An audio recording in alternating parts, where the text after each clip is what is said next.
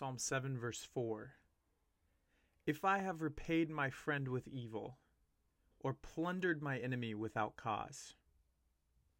So verse 4 is another verse where we are in the middle of this section of David declaring his innocence. So verse 4 is a connector between verses 3 and 5. Verse 5 is David saying, if these things are true about me, then let it be to me that my enemy overtakes me.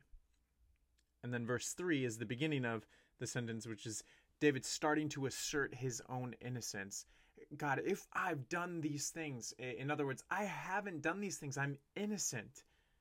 And so we saw in verse 3 that there is an appropriate time for the people of God to assert that they have not committed wrong, that they are being persecuted unjustly, that they are being pursued unjustly.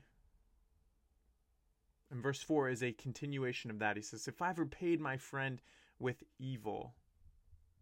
And so implied in this verse is that there is a time to repay someone with evil,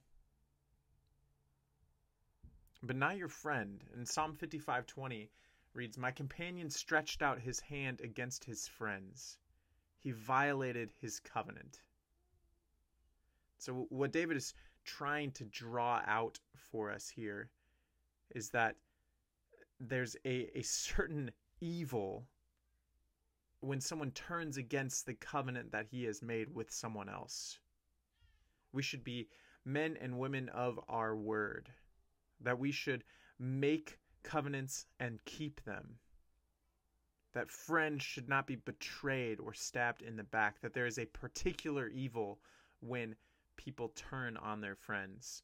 And then he shows the opposite side of that in the second half of verse 4, or plundered my enemy without cause. Again, implied in this verse is that there is a time for the enemy to be plundered.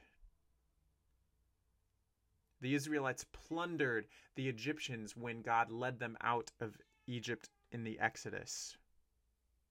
There is a time to plunder an enemy, but without cause is just evil in itself. You are the enemy. You are the one doing the plundering. And so as David seeks to assert his innocence, he's saying, I haven't done these things. And if I have, then, verse 5, let it be to me that my enemy overtakes me. But the application of this verse is similar to verse 3, that there is a time to declare ourselves innocent in disputes.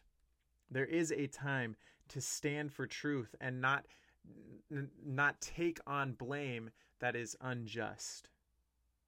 There is a time, though we don't declare that we are righteous on our own, apart from Jesus, we do declare that in a certain instance we are right. We are in the right. And so, verse 4 is showing us that we can do that, but we need to avoid turning on our friends or taking advantage of enemies without a just cause. And the New Testament, when we move into the New Testament, things get even stricter. There's even less opportunity to do these things. In Romans 12, Paul is making things even stricter in verses 17 to 21 when he says, never pay back evil with more evil. Let God take revenge. Let God pay them back.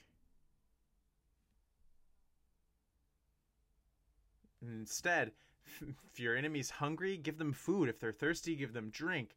And in doing this, you will heap burning coals of shame on their heads. So don't let evil conquer you, but conquer evil by doing good. And I don't think that that's a correction to what David is saying in this verse. I think it's just increasing the thought that when we are asserting ourselves right in a certain instance, we need to go before God. And this is how we can pray in light of verse 4.